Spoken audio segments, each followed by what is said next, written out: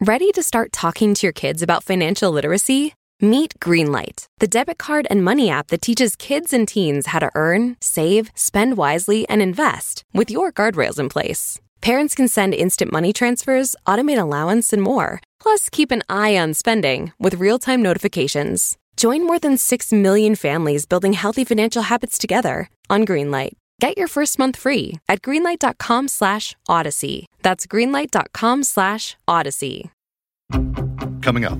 Today we're here to announce that we have arrested Brian Leigh Dripps for the murder and rape of Angie Dodge. Today, just hearing his name, I don't know, I guess I got my air supply back, right?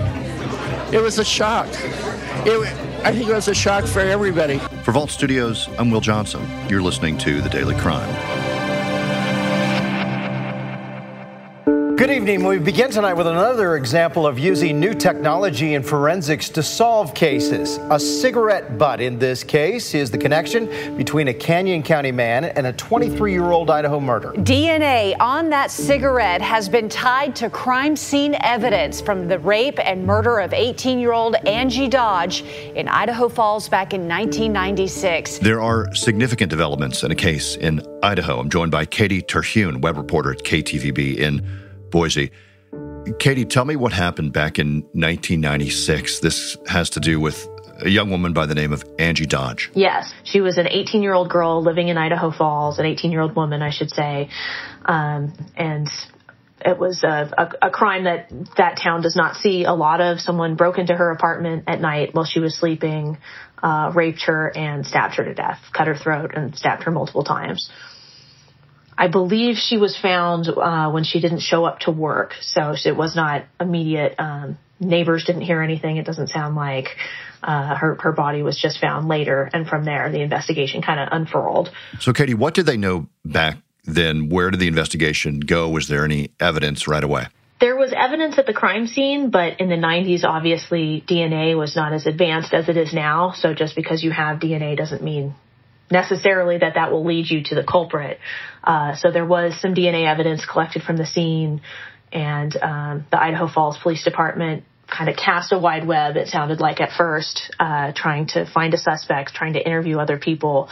Brian Dripps, the man who ultimately was convicted of the crime, the real killer, lived across the street from Angie Dodge at the time, and I believe they even interviewed him, but didn't really focus in on him as a suspect. Instead, they kind of looked at this group of men, one of whom was Christopher Tapp, who at the time was 20 years old. He was very young, and he sort of became their primary suspect. And Angie Dodge still has family alive today, right? Yes, she had brothers, and I believe her father has since passed away, but her mother is still living. So a suspect is arrested and convicted. And then revelations many years later. This story involves a false confession too, right? Tell us about that. So with him, he's always said that he was coerced into giving a confession in the interviews that he did with Idaho Falls police detectives. If you look back at some of those documents, I mean, they were saying things to him like, you'll die in prison if you don't, implicate someone else in the crime, or we know you were there.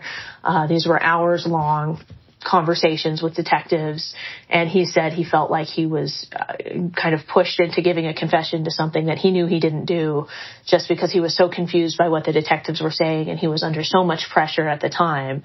Then, of course, later he reversed course and said, no, I know I told detectives that I killed her, but I didn't have anything to do with it. But at that point, I mean, that's kind of hard for a jury to hear. All right, this man's already confessed to killing this woman. Police think he did it. Here's all this evidence to, I guess, take his reversal of that seriously. So he was convicted, and at that time, I believe, sentenced to life in prison, although that sentence was later changed and dropped down a little bit more. This story has a lot of different elements that make it really interesting, and one being this false confession. So often, people can't believe that someone would confess to something as grave as something like this. But if you listen to these interviews and interviews like them, you begin to get some insight into that. Yes, yeah. And this was kind of one of those cases where I think a lot of people who heard about it, just like you said, couldn't believe that someone would say they had murdered someone who they didn't. I mean, that seems like the most obvious thing to avoid in a situation where you're talking to police. If you didn't do anything wrong, absolutely don't say that you did anything wrong. But in this situation, if you've listened to any of those recordings or if you go through those files, he was under a tremendous amount of pressure from the police. And it's clear now, I guess, with the benefit of hindsight, that he said something that wasn't true and put himself into a situation, put himself in that apartment when he had never been there, confessed to something that he had not done. Katie, eventually the Idaho Innocence Project got involved. Tell us a little bit more about that. Yes, I'm not exactly sure how they came to his case, but I know he found a supporter in Carol Dodge, the mother of Angie Dodge. She actually, over the course of the case, over the course of the last 25 years, became convinced that he wasn't the person that killed her daughter, that he wasn't in the apartment, that he did not rape her daughter. And she's been kind of a supporter of his and has been agitating for years for people to take a second look at the case. And eventually that worked, and the Idaho Innocence Group took up his case and put some pressure on people to take another look. And then just a couple years ago, before the arrest of Brian Dripps, he was released from prison. A judge basically looked at the case and said there were enough problems with this original conversation with detectives, enough problems with the original trial, that it isn't fair to keep him in prison. He was not at that point exonerated, so no one said, we're going to, strike these charges from your record, but at least he was allowed to leave prison. Another aspect of this is the fact that her mother was involved in getting this first suspect released from prison. You don't always see that. That's a really difficult situation, and you would think that if someone in your family has been killed, there's a closure that comes along with police caught the guy, he's the right guy, he's in prison where he deserves to be. And to examine that too closely is to mess up all that closure or to open the door to the possibility that you were wrong. And, whatever satisfaction you felt when Chris Tapp was sentenced was wrong and he's innocent. So, she confronted that in a way that I think a lot of people might have just closed the door on that in their mind and said, there's no way that there could have been a mistake. Okay, so he is released, not exonerated. How then is Brian Dripps identified and convicted? So Brian Dripps is the man who actually killed Angie Dodge. How that all came together is they had still kept the original DNA collected at the crime scene, I should say. So that DNA that they took from the crime scene years ago, they had still hung on to. And obviously in the last 25 years, there's been a lot of advancements scientifically in what can be done with that DNA. It was actually a really interesting way that they were able to connect Dripps to this murder. It was through DNA genealogy mapping. So you think of, if they have someone's DNA, your DNA has to be in the database. So if you're a felon and your DNA has been put in the state database, they could match up the DNA that they had from the killer against all of those other samples. And they did that, but it was not a match because at that point Dripps was not a felon. So typically that's the end of the line. Like you have to have something to compare the DNA that you have to say, yes, it's this person and this sample is the same. On this, what they used is like a genealogy mapping tool. So if you think of something like Ancestry.com or any of those sites where you spit in a tube or you swab your cheek and send it off to learn more about your ancestry and who you might be related to and where your ancestors came from. Some relative of Brian Dripps did that herself, and they were able to match up the DNA against that and say, well, there's I don't recall the exact number, but there's a very high likelihood that whoever left this DNA behind at the crime scene is a close relative of this person who spit in a tube and sent it off. So from there, they were able to triangulate down. That woman cooperated with police. They contacted her and told her what they were up to, essentially. And they were able to take a look at all of her male relatives because they knew a man was their suspect. And sort of control for the right age, the right location, figure out who might have been around in Idaho Falls at that point who was male and of the right age, and they zeroed in on Brian Dripps. But still, I mean, that's because it is the likeliest close DNA match. That's not enough, right? So it was sort of detective movie-esque. They were surveilling him at that point because they were hoping he would do something where they could get DNA from him to test against the actual sample, the original sample, to have the point where they could say, yes, this is a 100% match. And as detectives were following him around unknown, kind of watching him from afar, at one point he was smoking a cigarette and he threw down the cigarette butt. And to hear the detective tell it, at that point, Dripps walked away around the corner, and the detective actually had to run out in traffic and dodge cars and kind of have a pretty extreme moment trying to collect this cigarette butt safely and bring it back to the lab where they could test it. But he was able to get it before it got run over by a car, before it blew away in the wind, and they ran it against the original DNA, and it came back as a match. So at that point, he had not yet been arrested, but at that point the case was essentially all wrapped up because they got a warrant for him based on the strength of that, and I believe they sat down with him and said, look, we have your DNA. We have the DNA from the apartment that night, and we know it's you. And at that point, he was just like, yes, it was me. He confessed. A genetic genealogist, CeCe Moore, has been working on Angie's case for years. She says through genetic genealogy and the website GEDmatch, she was able to look for common ancestors and overlaps in family trees. She says she found 3 genetic networks, and those all converged down to one couple, meaning the suspect they were looking for came from that couple. That, based on other research, eventually led her to Dripps. Greg Hampikian, a Boise State biologist and founder of the Idaho Innocence Project, says he's been hoping for a break in the case for a long time. We've been on this case, I think, 13 years. We changed the law in Idaho to allow for testing in this case. We've been testing DNA for years. It looks like this is it. This is the end of the road for this case, I think. Angie's mom, Carol, saying it's been an overwhelming journey. I gasped yesterday. Today, just hearing his name, I don't know, I guess I got my air supply back, right? It was a shock. I think it was a shock for everybody. So he confessed, so there was no trial, right? Yeah, he ultimately pleaded guilty, which, I mean, at that point, if your DNA is all over a crime scene and it's a 100% match, that's a hard thing to argue against. There was not anywhere near that strength of evidence with Chris Tapp.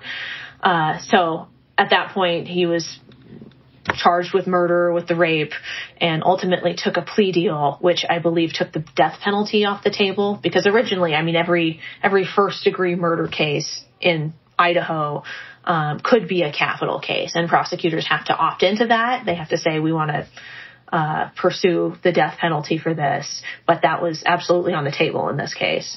So he ended up taking a plea deal that was 20 years to life. That was both sides agreed basically to ask for the same thing. So that's life in prison, but after 20 years, the possibility of parole.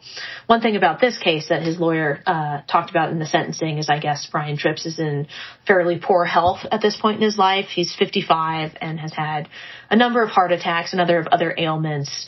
And his defense attorney basically said, well, this is a life sentence for him. He doesn't have another 20 years. He'll likely die before that parole date ever comes up. And obviously, just because you were eligible for parole doesn't mean you would get it. So in this case, it's essentially a life sentence. And was the original suspect, was he exonerated eventually? Yes. So after the arrest of Brian Dripps, after the DNA evidence came out, it was clear at that point that Chris Tapp was never the guy.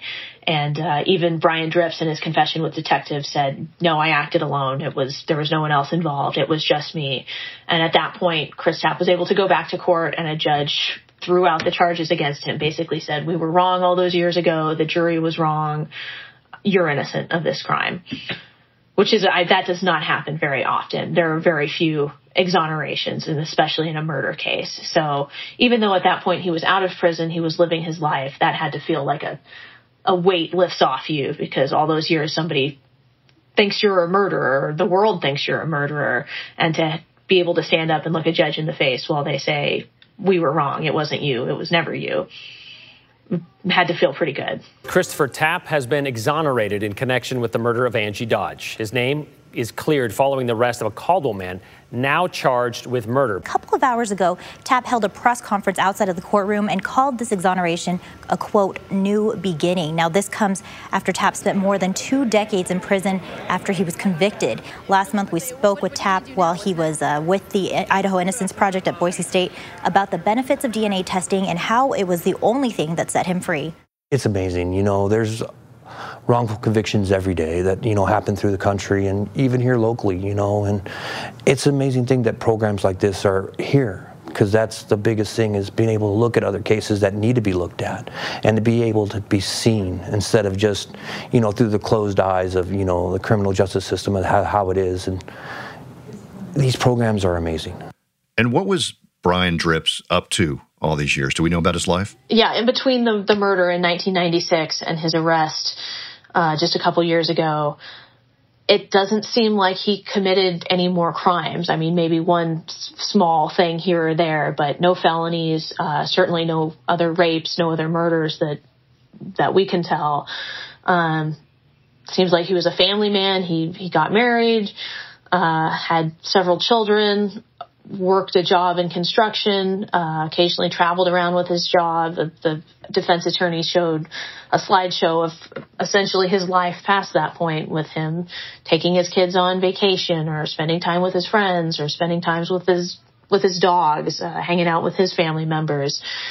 He lived a really mundane life, honestly, after that. And you think of someone who can break into a sleeping woman's apartment and rape and cut her throat as someone who is going to be maybe a psycho all their life. And it seems like, absent this one episode, he just carried that around for all these years and didn't kill anyone else. Brian Dripps lived across the street. Did he know her outside of just being a neighbor, or does this seem like a random thing?